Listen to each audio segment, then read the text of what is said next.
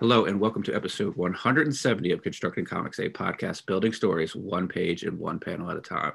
On this episode, we have an interview with George Vega, artist and the artist of World of M2, currently on Kickstarter. This is Matt, and I'm joined by Constructing Comics co-host Noah. Hey there. And George, thanks so much for coming back. This is your second time on the podcast, but for anybody who wasn't able to listen to that first podcast, could you start us off with a quick bio about yourself? Sure. My name is George Vega. I'm an illustrator from New Jersey. I would say I'm a comic book illustrator and general illustrator. Those are two different worlds. It's not easy to say you're a comic book illustrator and say you do everything. Or you can't say you're an illustrator and you can do comic book illustration. I really do think it's an important thing to bring up both of those different lanes, let's call them. I'm probably known for a lot of my work for Upper Deck on a lot of the Marvel cards, Aliens properties. I've also done stuff for Cryptozoic, which is the DC properties on sketch cards, and I've done work on indie comics. I'm actually known for doing a lot of conventions when conventions were a thing, remember? Mm-hmm. Back in 2019. So, that's basically my bio in, I guess, in a quick, less than 3 minutes. Awesome. And how about just a quick, because we're going to go deep into it, but as we get started, how about a quick elevator pitch for World of M? Yeah, got it.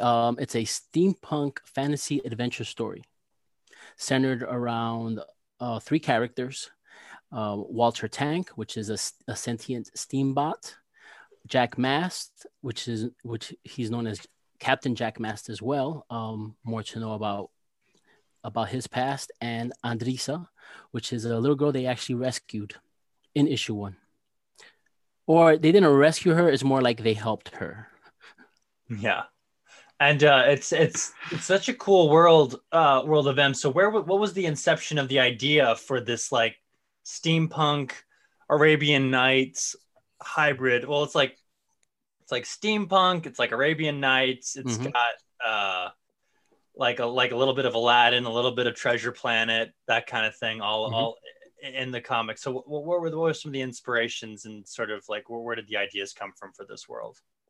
Yeah, I guess two different things. I guess what was going on with me creatively at the time, and secondly would be my narrative.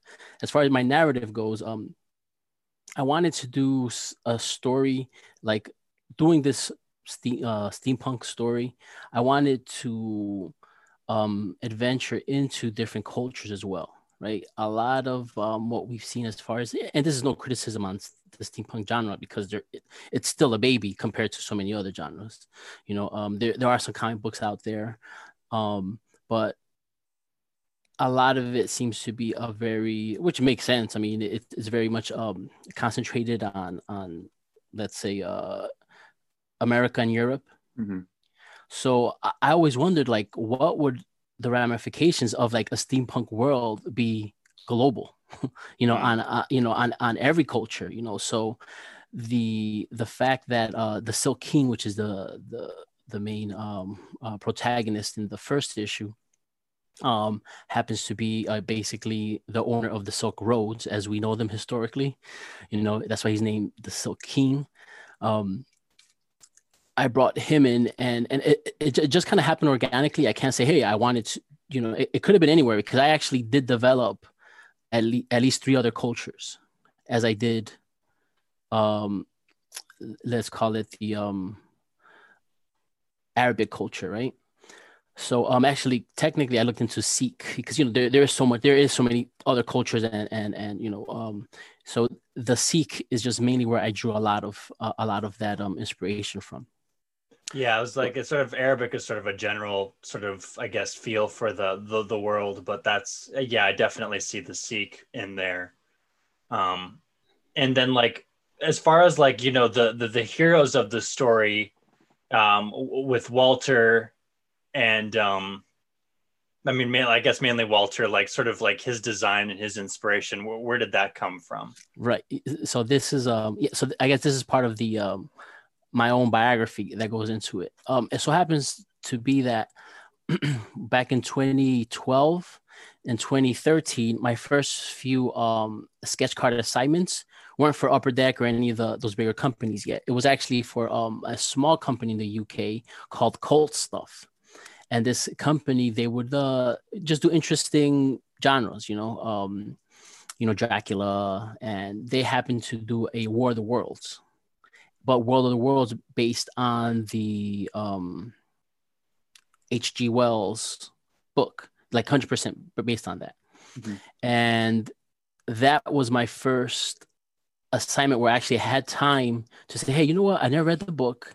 And I guess as a kid, that was one of my best fantasies. And especially since I grew up reading so many fantasy novels, I always thought that, not knowing how the industry worked, that the artist would actually have to read the book and then do the drawing. But now we know, as adult artists, we know it doesn't work that way. You basically just get a rundown. You might actually get a sample script. I would guess. I haven't done any jacket illustration for any publisher, so I really wouldn't know what the typical rundown would be. But from what I understand or what I've heard is that they give you an outline of the story.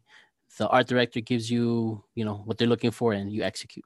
But I've always wanted to have the chance to read a whole book and actually do art for it. So that's what I did. So then and if you read it, that's basically steampunk.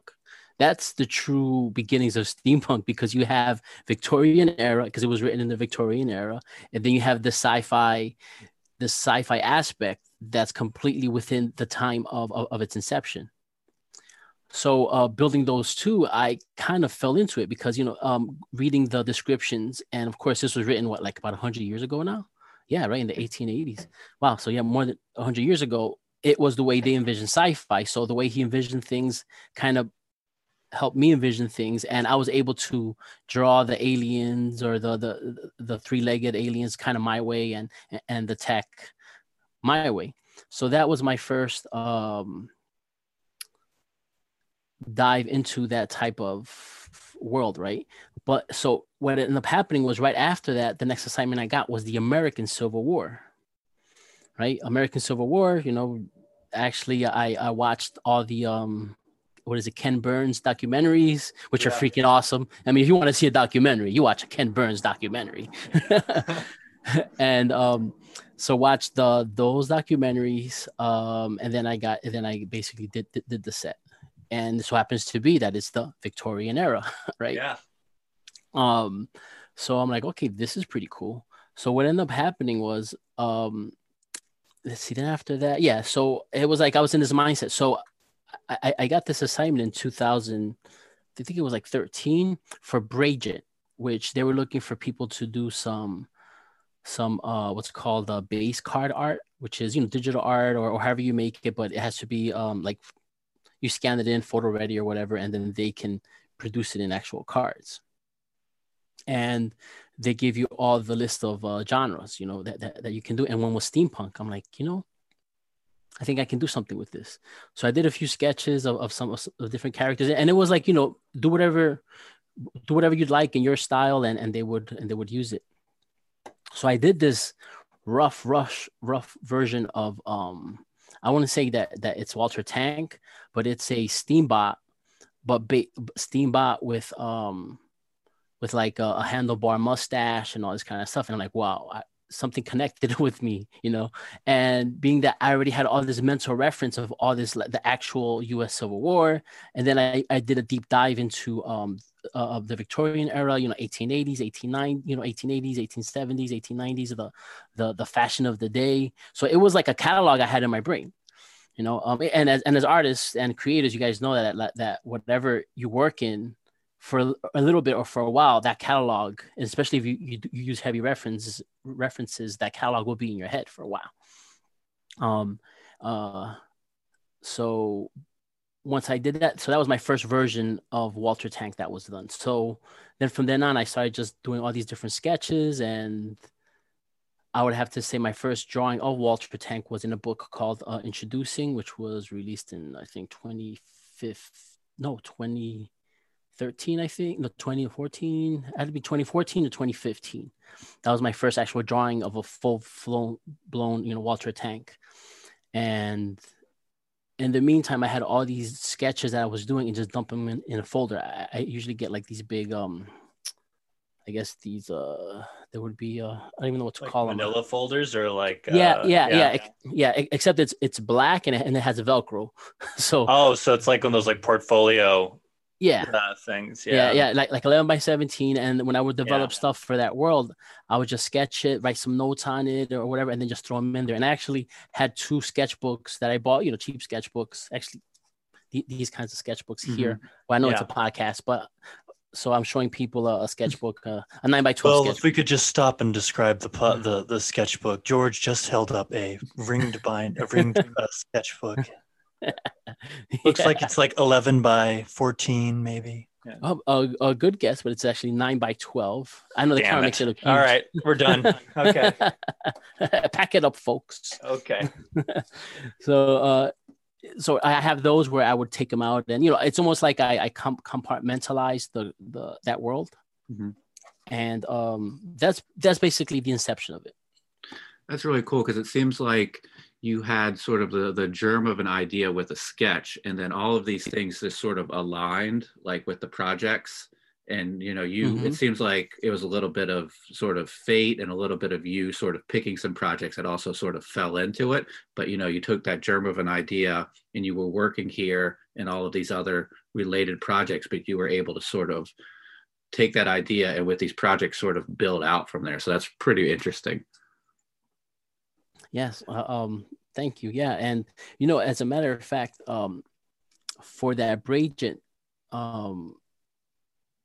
this project, I did the base card work, and then also I did do some sketch cards for them as well, and I stayed with the steampunk genre, and it so happened to be that I executed all these other kinds of characters or whatever, and it worked so well as far as my creative gears that I stuck with it and kept doing more and more of it. And actually, so the next part, which is important, is that I sent the sketches and I had like a really rough idea for the world and everything and stories and such, and sent it to this writer, Juan Pablo Osorio. That's his name. And how I know him is through another project, which is called Transformers: The Lost Seasons. Yeah. Okay. When we talked about that on the last episode, that was sort of a sub-licensed comic, right? Was that what it was? Like it was sort of like a fan. I would say to be a fan comic. Yeah. Because it was back at that time, IDW had a really thriving forums section. A lot of people were like posting stuff, and they actually had found artists through there. So I was more than happy to, and this comic was actually a very cool concept, very, very cool idea, and it's a way that people would get together. But the creators were this Juan Pablo Osorio, this other guy, Franco Villa, and not the famous, Franco Villa that we know that draws, just same name. And they started that forum, and they would just choose, they had a bunch of scripts. They would sometimes work with other writers. They would get a penciler, they would get an inker and colorist, and they would do the comics. Me being the fool that I was at the time, I was like, no, don't worry about it. I'm going to do everything. So I actually did the pencils and the colors. And, it was challenging to say the least, but it looks really cool. That book is awesome. Yeah. Thank you. It's actually, all the pages I did are in my GV Pop 80s Volume 1. Right. So, and I contacted them. They said, yeah, go ahead, put it in there. So, that wasn't a problem to use that. But so that's how we met. And I ran it by him, and he liked it, and he was like, "Oh man, I would love to write something for this." And he gave me some. Then that's kind of how we started our collaboration, where I would say things, and I would actually submit a sketch or like a drawing, however far I went with it, with like a whole bio or outline of where I'm thinking, and then he would just get back to me and say, "Oh, this or that," or like, "Oh, I like that idea. What if we do this?" Or that would work well with this also. And that's basically how we developed it. So were your ideas like, because you were describing that you would do a sketch and you might do sort of like a bio. Do you feel like a lot of your ideas for World of M were like the starting point for a character, or like a midpoint or an end point, or maybe depending on what you had sketched? Like, how did that work? Were you like maybe like you were starting it off and then like Juan would like finish it, or maybe sometimes you were at the middle and he had to sort of give them the, the origin, or what? How did that work? Mm-hmm. I have to, for the most part, I have a pretty strong sense of what I want for the character. A strong sense as far as his basic function, or his basic motivations, or let's say, this is what this guy does, or whatever. There has been a few times where I just drew something and I was like, what, I like this. What do you think? And he's like, oh yeah. Or he's just like, oh wait, I have some ideas for this. Or I actually would say, what, I don't have any ideas for this. I kind of like this concept. What do you think? And then he'd actually hook it into somewhere, and it might actually be something that we're working on right now, or it would be something where like, yeah, well, that's going to be way farther down. Like, for example, I know I did this one like decrepit looking a group of people all hooked into some some sort of like tanks that are leaking something into them or whatever, and it's just very dark. You can't see much, and I was like, I don't know much about these guys, but they seem like they're really old. And then he was like, yeah, I think I've got some angles here, and not to give it away, but he actually wrote some pretty awesome stuff for them. But that, let's say, those, like that group, for example, that's going to be farther down. We're talking, issues way down. So that's kind of how our development has been for this comic. I have some more questions about like developments of characters, but one I sort of thought of right now, because you brought up the Transformers book and you sort of did everything on that visual wise. But on the first issue, you had a different colorist. Like, you didn't color the first issue; that was colored by Dennis Lehman. Mm-hmm. That's how you pronounce his name. Yeah. Is he going to be coming back for issue 2, or are you going to take over all the art on issue 2? I will never color a comic again. Oh, wow. I realize that for me, it's too much work. I don't move fast enough. I don't do it enough to have the proper speed to make it, let's just say, viable. It just would take me too long. And, I mean, I'm not opposed to, like, let's say, hey, if, Dark Horse wanted to do something, they wanted me to do all the art, or if, like, let's say, Marvel or someone that, one of the big publishers wanted me, they don't need to ask me because they have everyone that does all that stuff. But if they were to ask, I'd be like, okay. Yeah. Well, you know how to do everything, which is so important, as a comic book artist, when you are sort of going around showing people your portfolio, to the big publishers, to be able to show that, yeah, I can letter, I can color, I can ink, I can pencil, all that stuff. That Transformers book must be incredibly valuable to show to people, and but not that like World of M isn't valuable also, because you did everything on that book too. Well, I guess yes and no. Only because I think when it first came out, it was valuable, and being that now it's been a solid, what was that? Let's say at least a solid 6-7 years since I did that. Now it's so far back in my let's say artistic portfolio, that right now I can show people to so they can see what I've done, but the value is not the same, only because artistically I'm actually somewhere else. Right. So that, so as far as the way it looks good that I've done that, but creatively or artistically or portfolio, let's say if I'm showing it to publishers, I've been advised to just put in the back burner, by other illustrators. Like, hey man, that was a few years ago. Show them all the stuff you have now.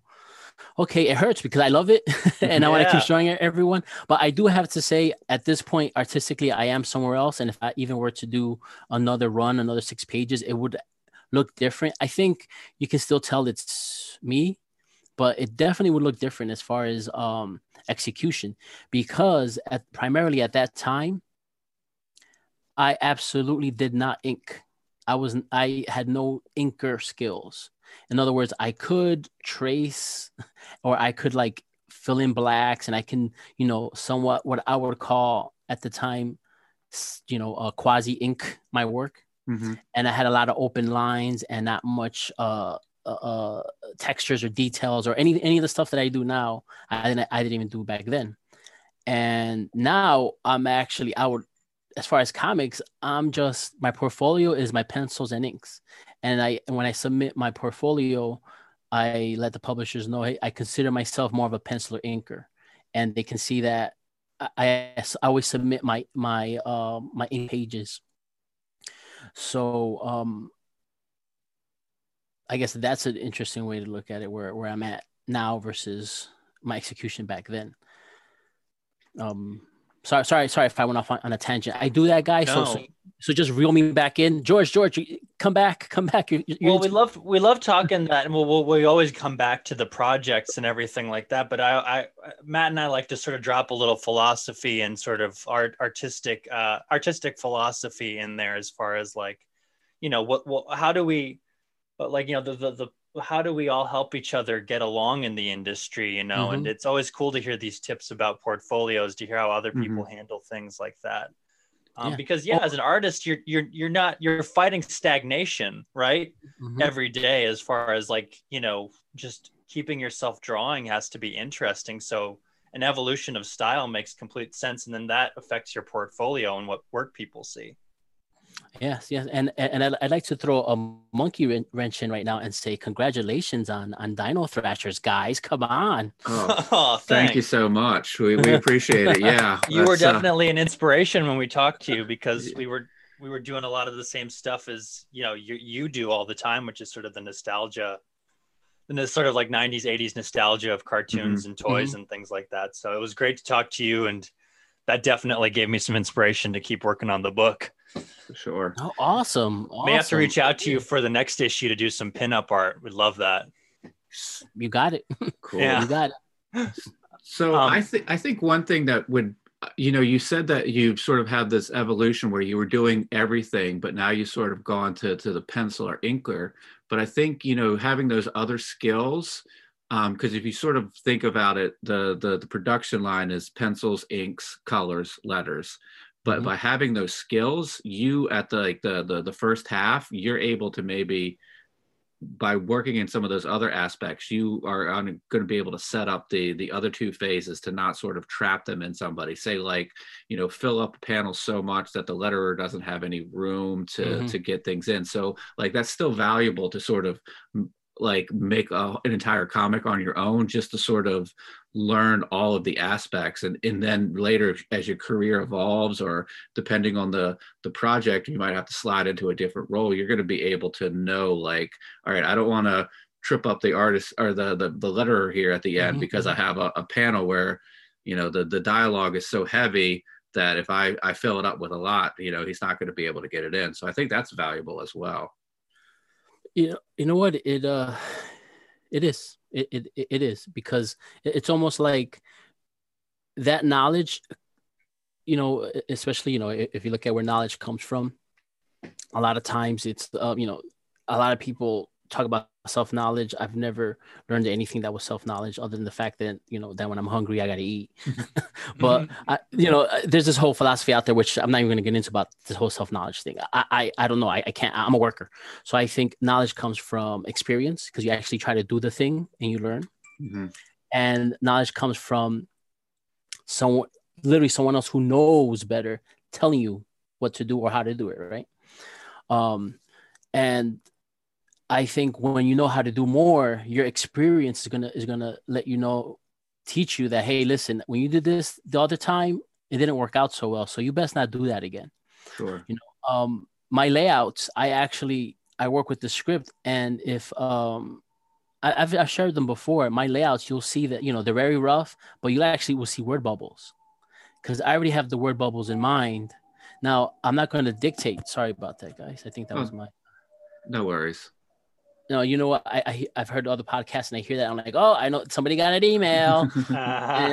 And I just trolled myself. I just trolled myself. Okay, that's what I get. That's what I get. Anyway, so um where was I?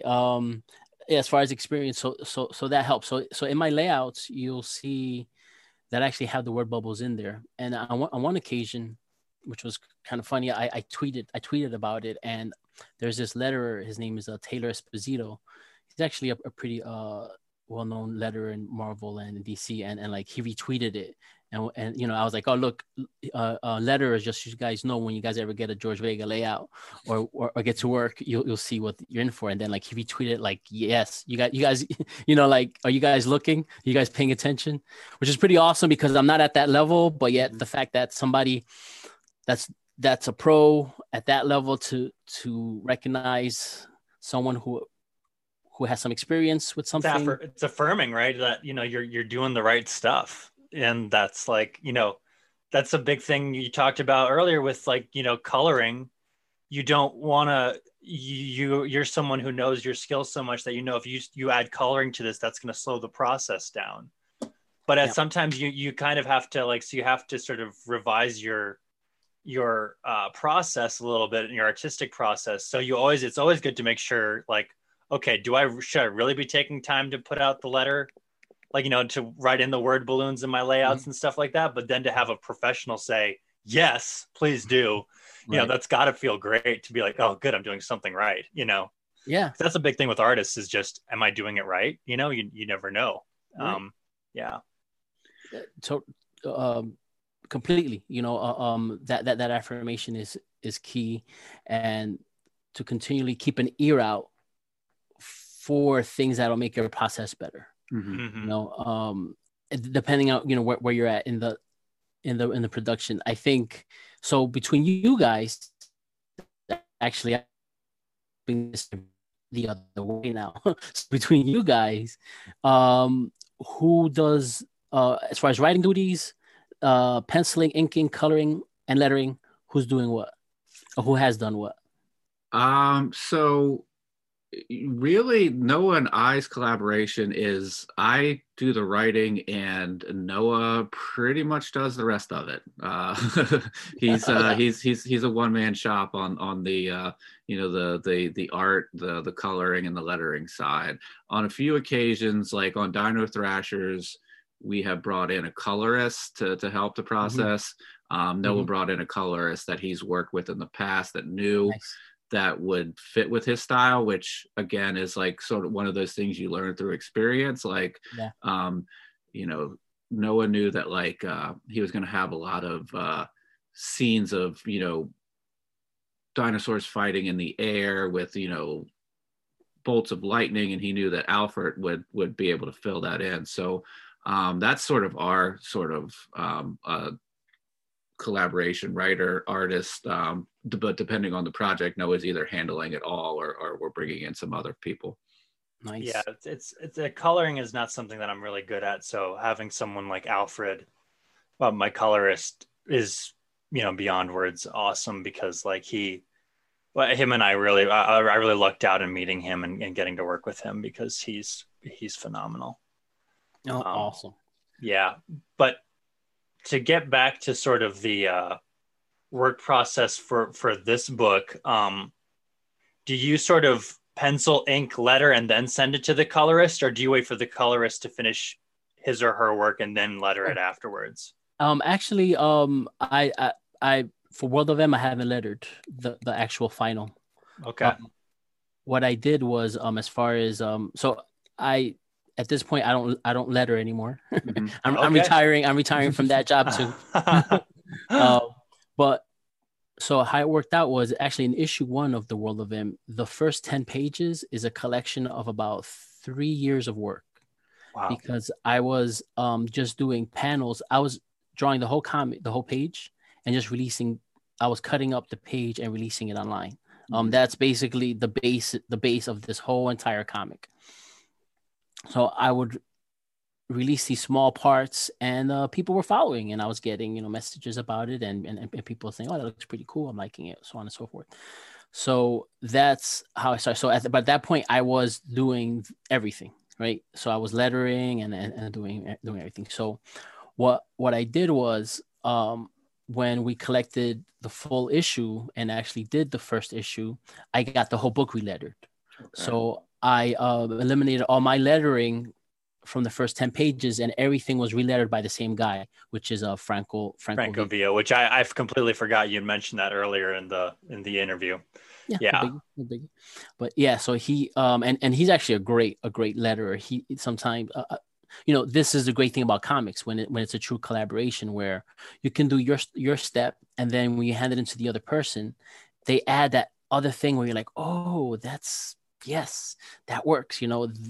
That's the real beauty of comics, and now I'm seeing, because of comics, I actually see this parallel with film. If you look at film, a lot of these same parallels run in tangent, and it's important that all these elements are done correctly, creatively, and every step in the process, everyone is trying to bring up the stock of the project. Great colorist, great letterer, and then from then on, you get to finish that. That's the best, literally the best one you can afford to have out there. Did you do when Franco went in and did those relettered those 10 pages? Did you ever do a side-by-side comparison to see like he chose to put a balloons in a different spot or yes, I did at home, yeah.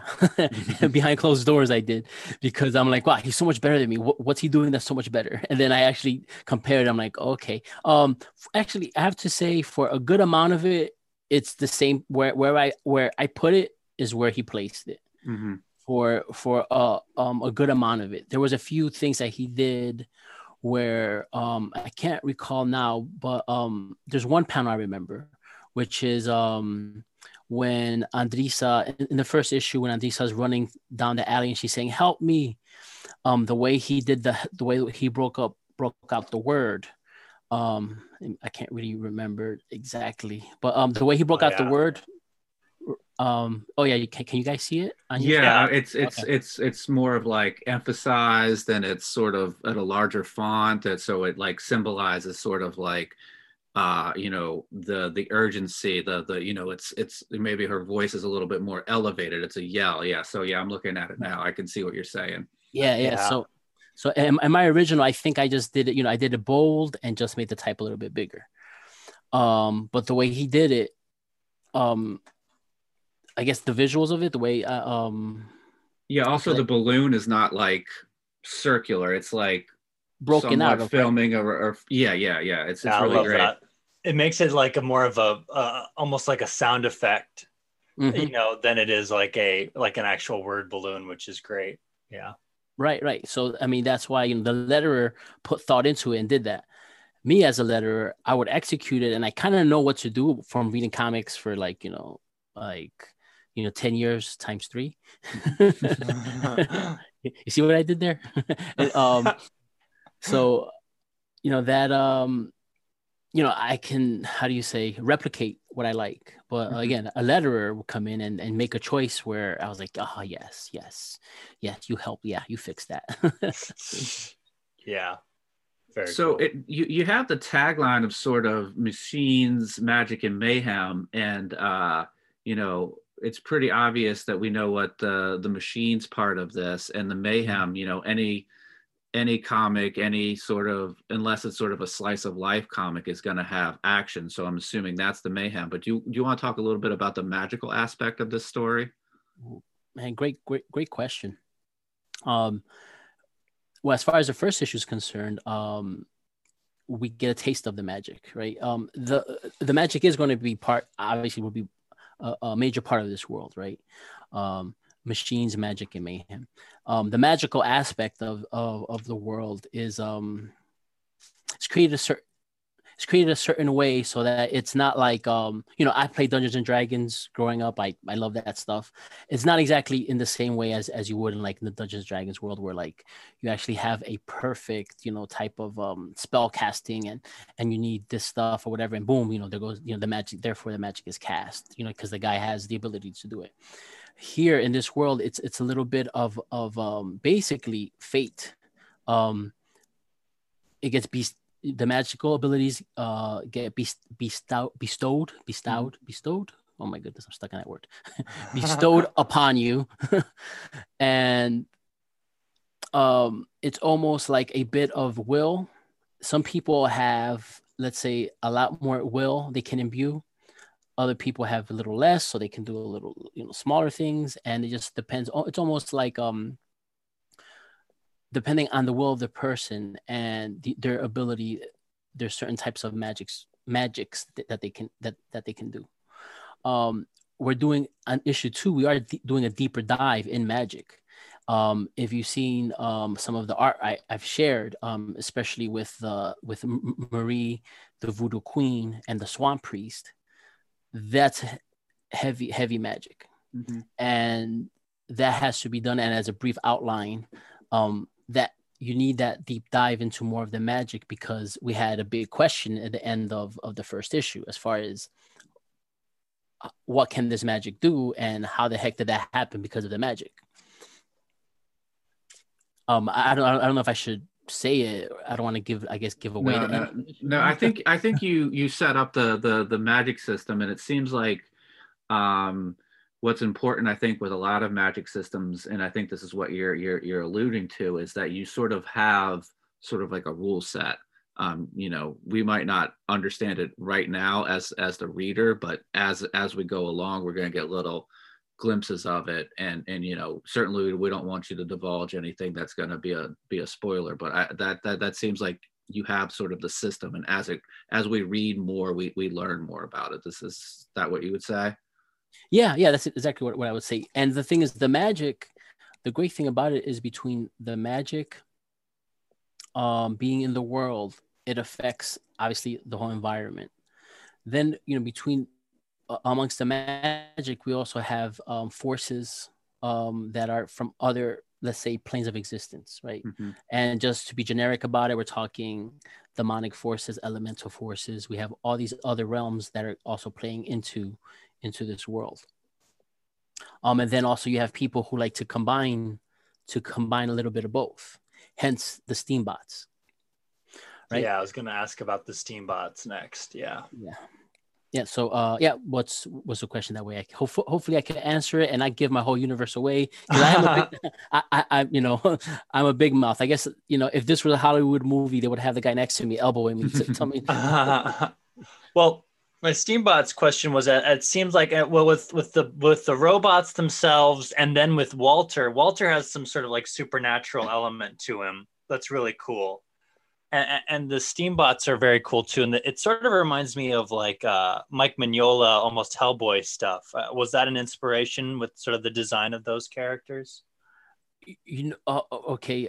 This may be sacrilegious, and maybe I should hold my head down when I say this, but I've never read Hellboy.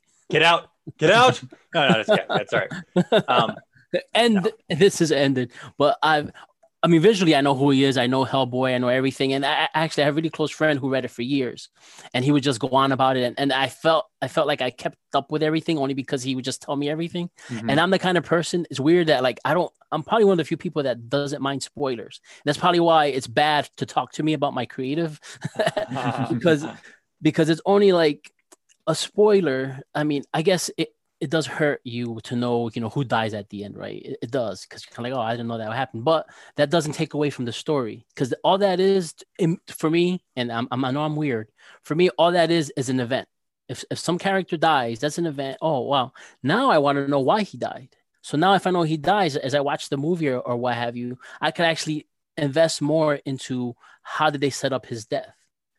I don't know. I know it sounds weird, but I'm kind of weird like that, where like I don't mind being told a whole thing, and then once I get into it, I kind of remember, but then I can kind of work out to see if it really works or not. That's awesome. That's great. But so the inspiration of sort of like the for lack of a better term, like spirit living inside Walter, Mm-hmm. and sort of fueling, like it sort of like uses the machine as sort of a shell. Mm-hmm. Mm-hmm. Where did that come from? Because I thought that's probably my favorite part of the book. I just love that little element, like that sort of combination of the magic and the machines. Yeah. Like that's like the most perfect sort of, I guess, example of it in the book. Yeah, Walter became it's weird, but Walter became a star on his own. I don't know where he came from. I drew him, and I swear it's almost like I downloaded him from the universe. It's not like, it came out, and it's like his personality and everything about him already I felt. And then when the writer wrote him in, it's just exactly how I felt about him. Maybe it's just the way it works, right? A lot of times your visuals can match what you feel about the character, right? I mean, that's basically the world we're in, creating visuals to imbue our story, or to imbue, what the character's about. So how Walter came about was, I did the drawing, I did the artwork. Now, so Walter himself, he is an anomaly. He's special. And hence you saw that in full action in the first issue. Actually, in the first 12 pages that people could read free on Global Comics, they could read the first 12 issues of the first 12 pages of the first issue. They can find out, they can see that in action. There is an aspect of him that is almost like, I guess it would be like a Russian doll aspect, right? The Russian, where there's something within something within something. So I'll leave it at that. So that will be revealed, or further explanation. But he is an anomaly, only because now this I'll be happy to expand upon, is that the Steambots are generally just almost like they're brought to life through different parts of magic. In line with engineering. So you get the right engineer and the right guy that can do magic, and you can make a certain type of a Steambot. So you need two different elements to make these different Steambots. And they vast from very, very simple to complex.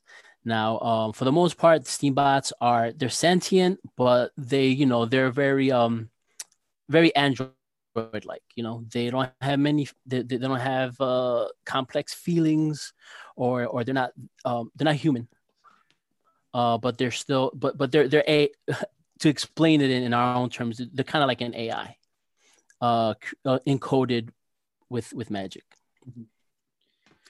So one of the things we do when we have people who are on that are in the midst of a Kickstarter, and they're running a Kickstarter, we like to sort of check in on the sort of the mental state.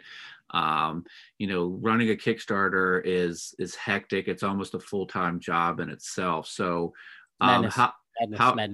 how are you hitting the refresh button every 30 seconds? How are you handling that?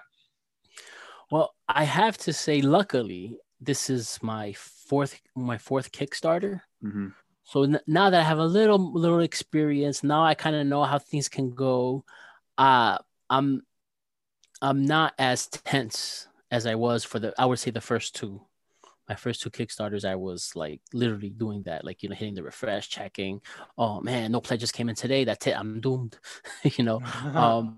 When you experience firsthand, and I've told anyone who has their first Kickstarter, and if we chat, I always tell them, listen, it's a ride, and just so you know, it's gonna be peaks and valleys, and it's great.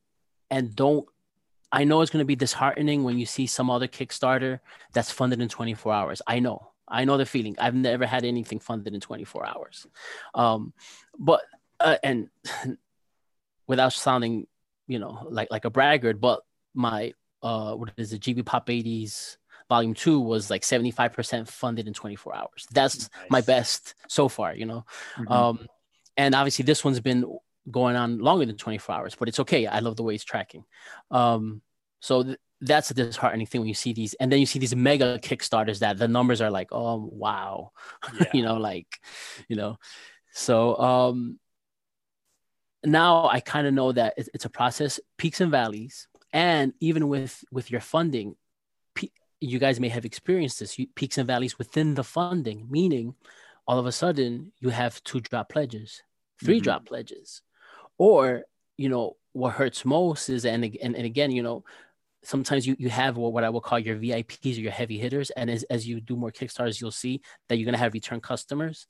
And the beautiful thing is I always tell people is,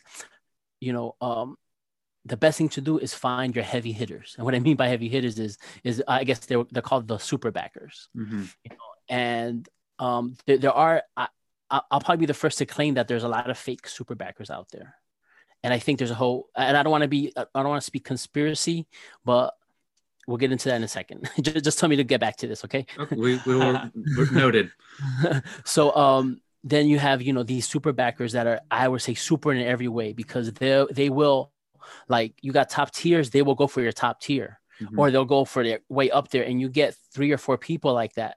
And that just makes that little arrow go up, jump up so much where you're, it's a godsend, because though, and if you satisfy, and this is what's important, is to deliver and satisfy those people, because once you do that, guess what? The next one, they're going to show up. They will be there backing it up. They'll be your number 3, your number 5, and you're like, oh, thank you so much. You can really appreciate those people. And then the other thing to know is that always at the end, you're going to get a spike.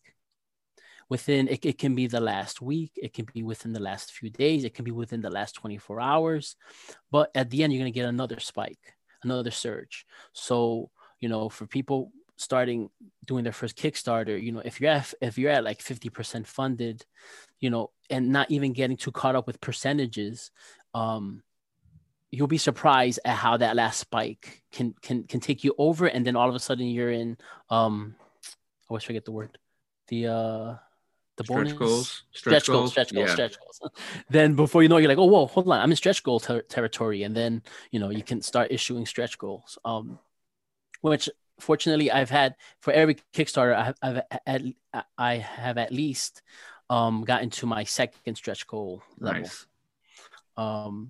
So that's what I would say about that. That, like, at this point, I'm a little bit more calm about it, only because of the experience. I'm a little bit more experienced now, just like we were talking about the drawing process and all this other stuff, where your experience actually kind of tells you what your own experience dictates to you what you should do. So knowing that I can just keep plugging away at a certain schedule, the results will come in. Some days I might be inclined to push a little harder, only because it's almost an instinctual thing. It's like you feel it that for some reason things are very active out there. And that means you need to go with that activity. If you're getting retweets, all of a sudden there's a lot of comments, get in there, comment back, share, reshare. Somebody else has a project or whatever, share their project. For some reason, and it's not tangible. I can't tell you when it's going to happen or how it's going to happen, but you use a little bit of instinct as well.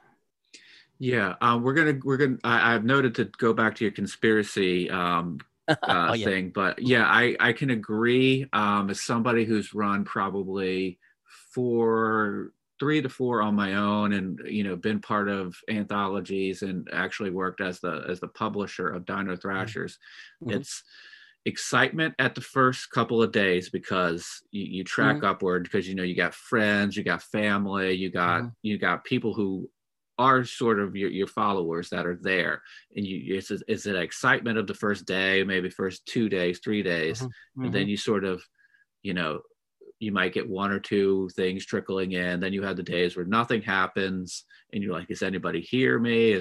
Am I just and then it's like, all right, I've got to this point, I feel pretty good, and I know that like a number of people have probably hit that like remind me in the last 48 hours button that is gonna push me at the end. So it is definitely an up and down roller coaster, and or actually it's probably up, and then you sort of plateau for a while, and then you go up again. So it's a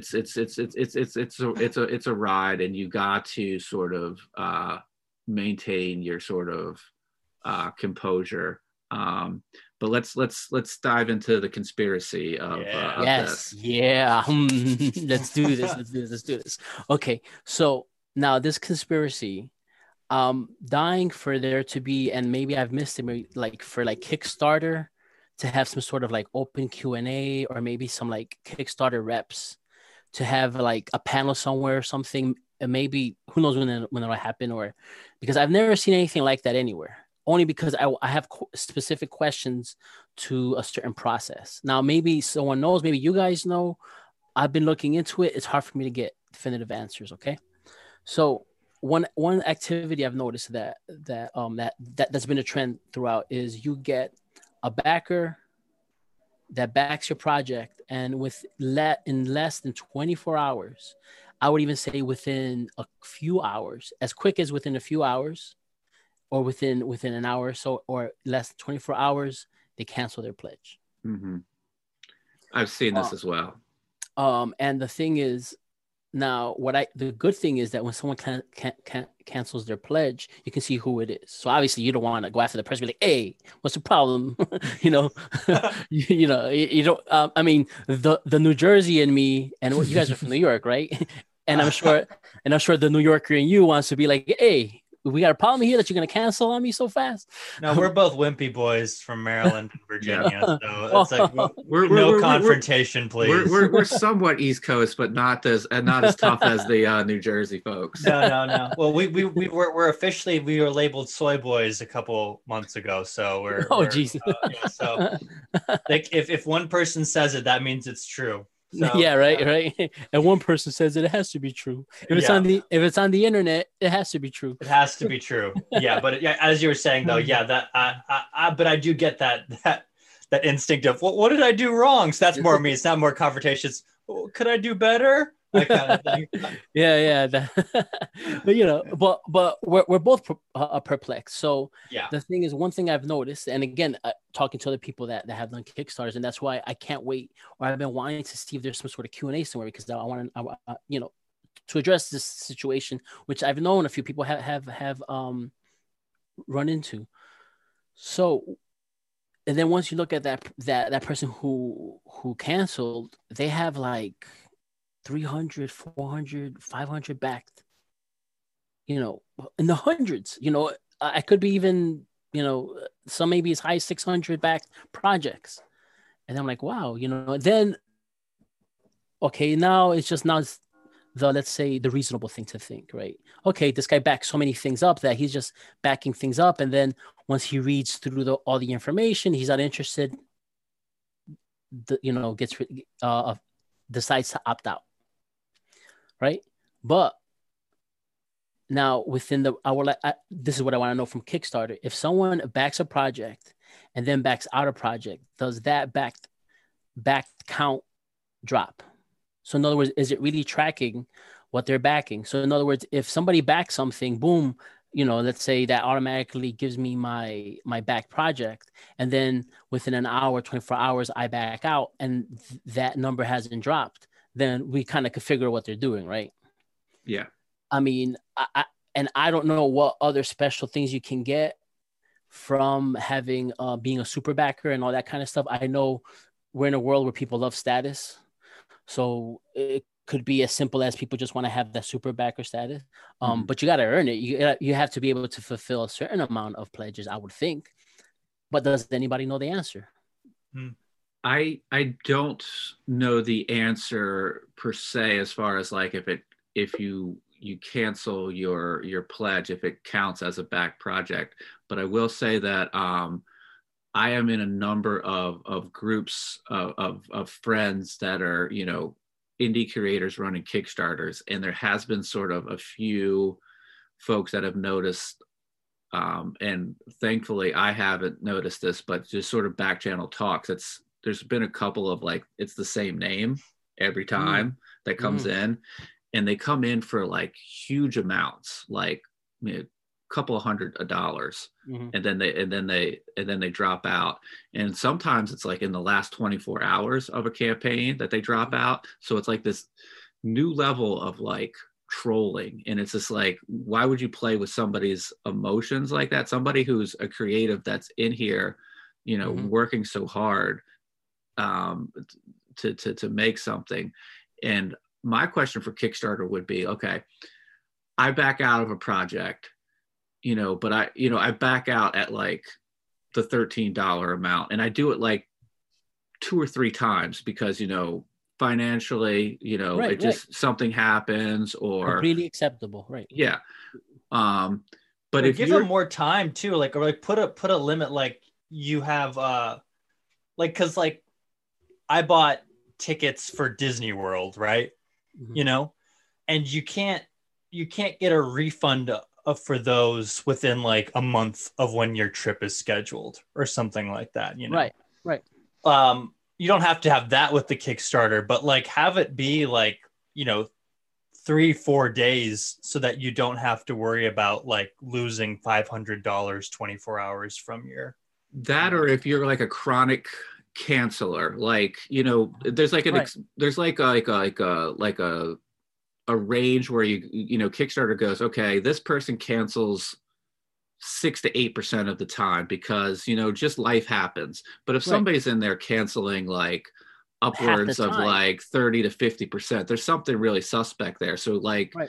flag their account to be like reviewed, or maybe even notify the person running the Kickstarter that, hey, this came in, but we just want to let you know that this Right. is highly suspect and it has the likelihood of dropping out. So, as you're calculating your Don't, funds, right, right. make sure that Don't, you realize that, this $400, this $500 might not actually be there. So keep, you know, there's like this great relief that, like, when you hit that funding goal, you take a sigh, you sort of collect yourself for a bit, and you mhm, and then you push forward. You go for more in that time that you have.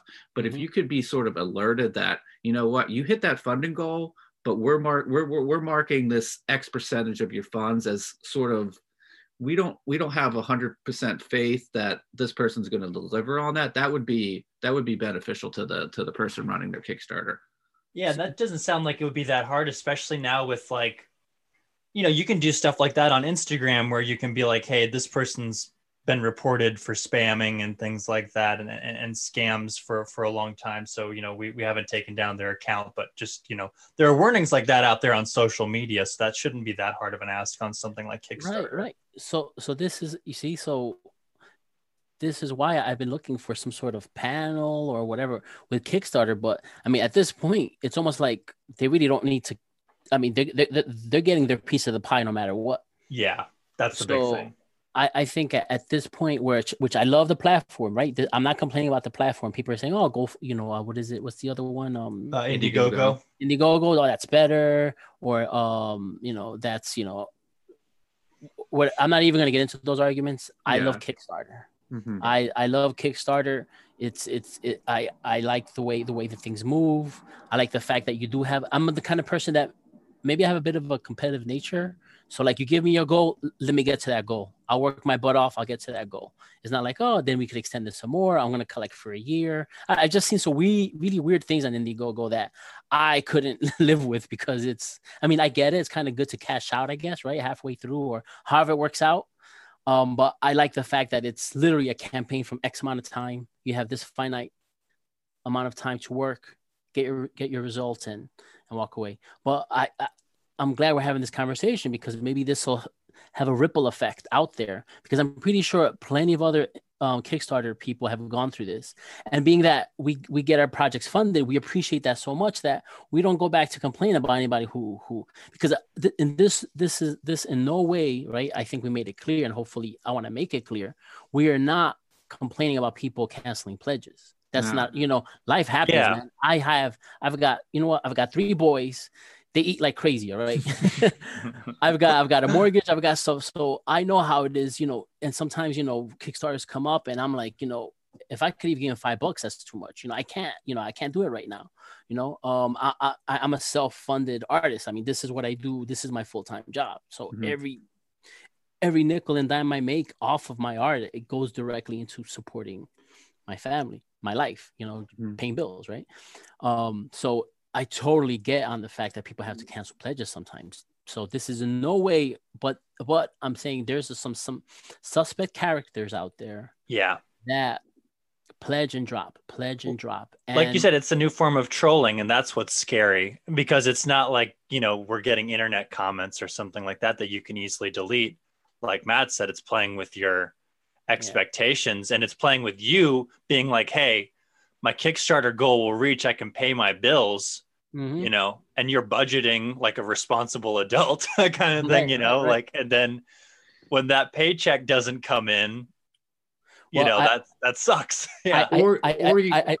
No, I'm sorry. Go ahead, George. Oh no, I was just say I'll tell you, it happened to me when I did my my first World of M Kickstarter, where I got the email of congratulations, you're fully funded, and I was just like, oh wow, it's so awesome. I went to actually check, it was overnight, so in the morning I actually went onto the actual. I like to use the browser on my computer to see the whole entire dashboard. Mm-hmm. I am kind of a bit of a math geek as well, so I like looking at the percentages and all that kind of stuff, right? So I go there and it's like I'm not funded. That's weird. And then when I looked at the email, how it gives you the everything that's coming. Yeah, everything that's come in. The what is it? The basically the cancellations are at the end. Yeah. I was like, cancellation. So by the time I got funded or fully funded, someone decided that they wanted to cancel their pledge. Yeah, I think another thing that's kind of dangerous with that is that I'll have I get invested in my own campaigns, but then if there's somebody that I've talked to or somebody that like I've become a fan of or somebody that supported me and I want to support them, I might go to their campaign and look, and it's funded. Or if I go to their campaign and it's the last 2 days and they're not funded, I might want to slightly up my pledge or come in there. But if for the people who coming in on those last 48 days or 48 hours, they might see that the project's funded and be like, they'll take a sigh of relief and go, I was really, as an observer or a backer, I was really invested in this. But if there's suspect funds in that last 48 hours that are going to drop out, that person looking at that might also breathe a sigh of relief going, oh, my buddy hit his funding goal. I don't need to sort of adjust or spread the word as hard as I might if it's not funded. So that's another dangerous thing there as well. Yeah, and that's sort of why. That's why I'm so glad we have really high profile listeners on this podcast. We're going to go out and spread the word about Kickstarter right now. We have Alan Moore and all those guys listening in on this, and all the heads of DC and Marvel are very true. They're just going to use their platforms now to spread the word about the dangers of kickstarting. Well, I mean, Keanu listened to the first 100 episodes, and then he decided to launch his own Kickstarter. So I know. There's always that asshole. Yeah. George, did you know we launched the same day as Berserker? God damn. Really? Yeah. Well, actually, he launched Berserker the same day as you guys. That's true. That's true. Yeah, exactly. Yeah. Well, so I really enjoyed this. This was, sometimes when we do these, I'm not exactly sure where these conversations are going to go. And sometimes we go into different areas. And I think this is the first time where we actually talked about sort of conspiracies, but sort of like the real aspects of looking at a funding goal and like how other people might look at your funding goal. Because like I said, it's weird. Well, not weird, but like, I think it's really true that you are invested in your own projects, but you can get invested in other people's projects. And the way we talked about looking how the creator looks at a funding goal, how a backer looks at a funding goal, a close friend who looks at a funding goal. That was a really interesting conversation. So I'm glad that we got to sort of talk about that. But I want to turn our attention back to World of M, because it is running on Kickstarter right now, and it's running until December 30th of 2020. So you gave us the elevator pitch. We've talked about it, but why don't you sell us on World of M one last time as we close up? Yeah, no problem. Okay, so as a reminder, this is issue number 2. So in this one, as I wrote the promo, in this issue, your questions will be answered. Questions will be answered. More of the world of M explored. The world is being opened up now. We're actually, I've shared page 1, the beginnings of page 1, which is they're basically on an airship. They're basically on a Zeppelin, and they're being attacked by air pirates. Come on, come on, guys. Which now, that was teased in the promo art that I had, that I've gotten from you years ago, like 3 years ago or so. I have a picture of Walter and the other 2 main characters on an airship. So that's an idea that's been teased for a while, right? Yeah. As a matter of fact, that one. Hold on, airship. Oh, I know what you're talking about. Technically, they are on a steamboat. Oh, steamboat. I'm sorry. You can't really tell, though. You can't. You're right. You could easily, and you see the sky, so you could easily think they're in the sky. So you totally that's totally the right way to look at it. Where I didn't know. Well, now I've given you a repurposed promo art there. there you go. I could doctor it up a bit to work this up. But yeah, it's we're talking an expansion of the world. They're actually going to go to another continent. All right, guys. So again, the world is opening up. We're going to do a deeper dive into the magic aspect. There's still big problems looming over the group. They have one bigger problem that developed by the end of the first issue, and they need to let you guys know the motivation for them traveling is to find answers themselves to what happened. Right? We have the big what happened in issue 1. So in the meantime, they're going to, and I love announcing this. They're going to go to the Americas. In my world, they're called the Americas. There's a whole reason why. But they're going to the Americas, and they're basically going to hit what's the Louisiana territories. Cool. And that is why we have Marie, the Voodoo Queen, which is she's actually literally a Voodoo Queen. If you know any of the Louisiana lore about the actual Marie, she was noted as a Voodoo Queen because she was actually one of the top Voodoo practitioners. But this Marie is literally a queen.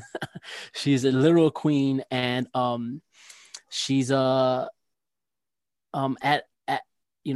odds with a new force that's actually taking from her kingdom, let's say. And he came out of nowhere, and she doesn't know much about him, but he's known as the Swamp Priest. So the Swamp Priest, if you looked at that dude, one of my favorite designs, just one of my personal, I love all my designs, but as far as my personal design, this guy's got it all. Very cool. So how about, actually, let me ask Noah if he has any final questions before we give out your social media. No final questions. This has just been great, as always. Awesome. Oh, thank you. So George, how about your social media? Where can people follow you to see more of your art and follow along with this project? Yeah, I'm George Vega Art on all social media platforms. So if you go, whatever your favorite social media platform is, just look me up by those names, by that name, George Vega Art. You'll be able to find me. Now, Instagram is probably my biggest social media presence. Let's say I've got the most following there, a lot of activity. Although I try to share the same content everywhere, but Instagram is my go-to. That followed by YouTube. I'm actually always loading a lot of videos up of different artwork I've done, different projects, and I cue them up with music and everything to make it a little bit more exciting. So you look up George Vega Art, and you should be able to find me on all platforms. Instagram's my biggest platform.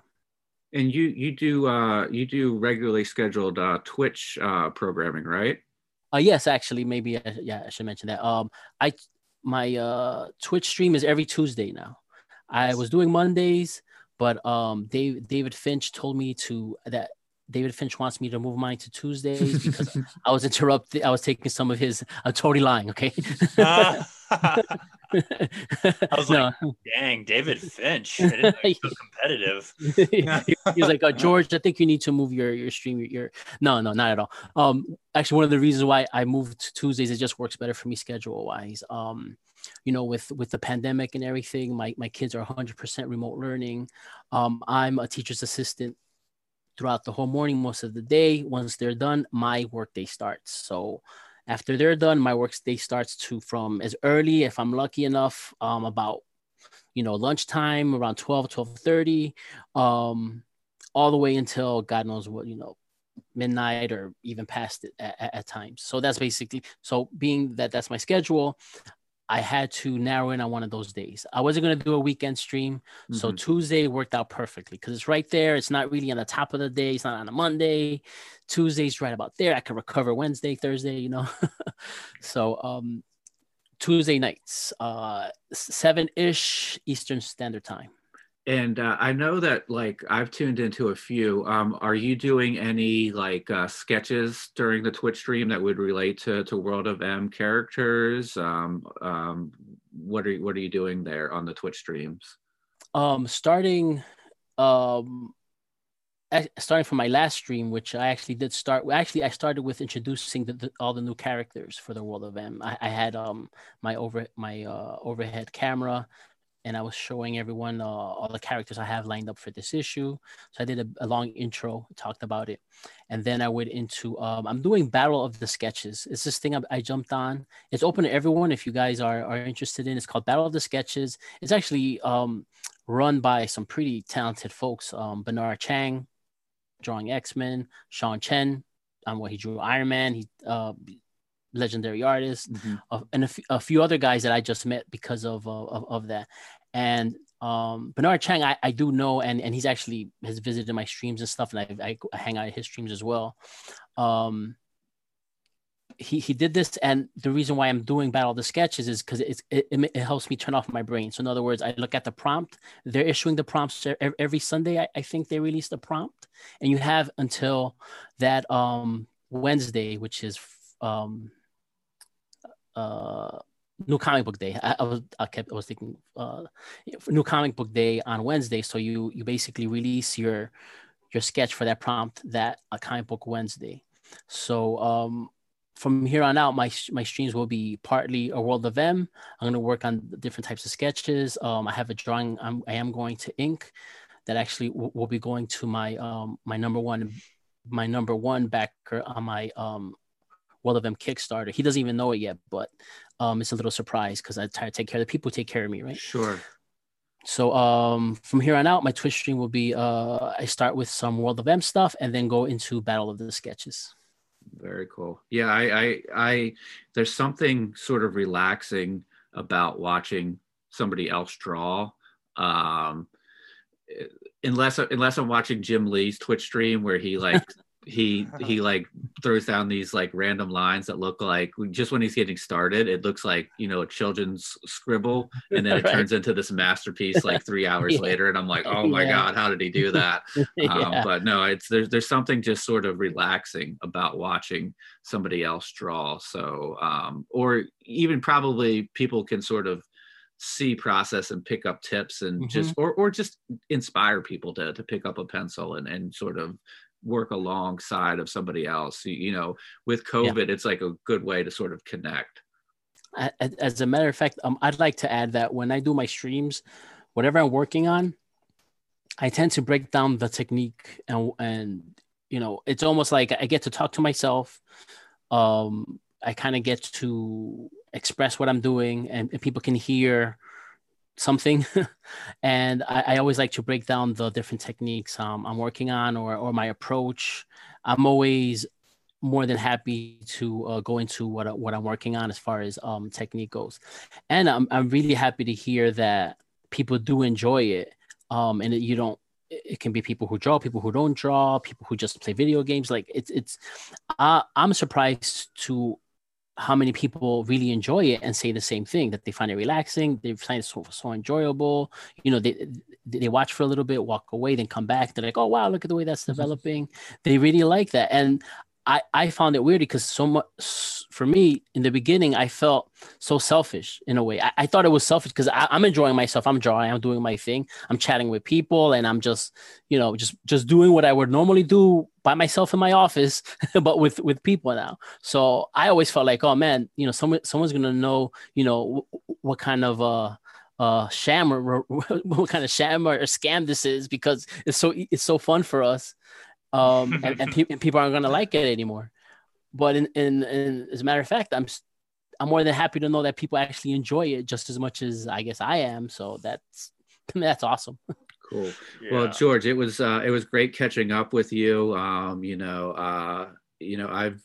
been a big fan of yours. I got my George Vega, or is it GV Pop Art 2, and I have my Snake Eyes Storm Shadow sketch. I have a bunch of GI Joe art, so it's going to be added to that collection. So it was great to catch up with you.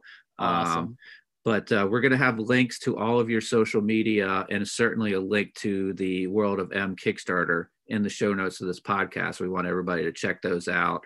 But you have an open invite to come back, future issues, other projects, just let us know. We'd love to catch up with you again soon. Thanks so much. No problem. For anybody listening, if you could give us a rating and review on the podcasting service you use, we really appreciate it. If you want to follow the podcast, we're on social media. Twitter is @ConstructCompod. Instagram is Constructing Comics Pod. Facebook and YouTube is Constructing Comics. I'd like to thank everybody for listening. Please be safe, be nice to each other, and go out there and make some comics. Thank you.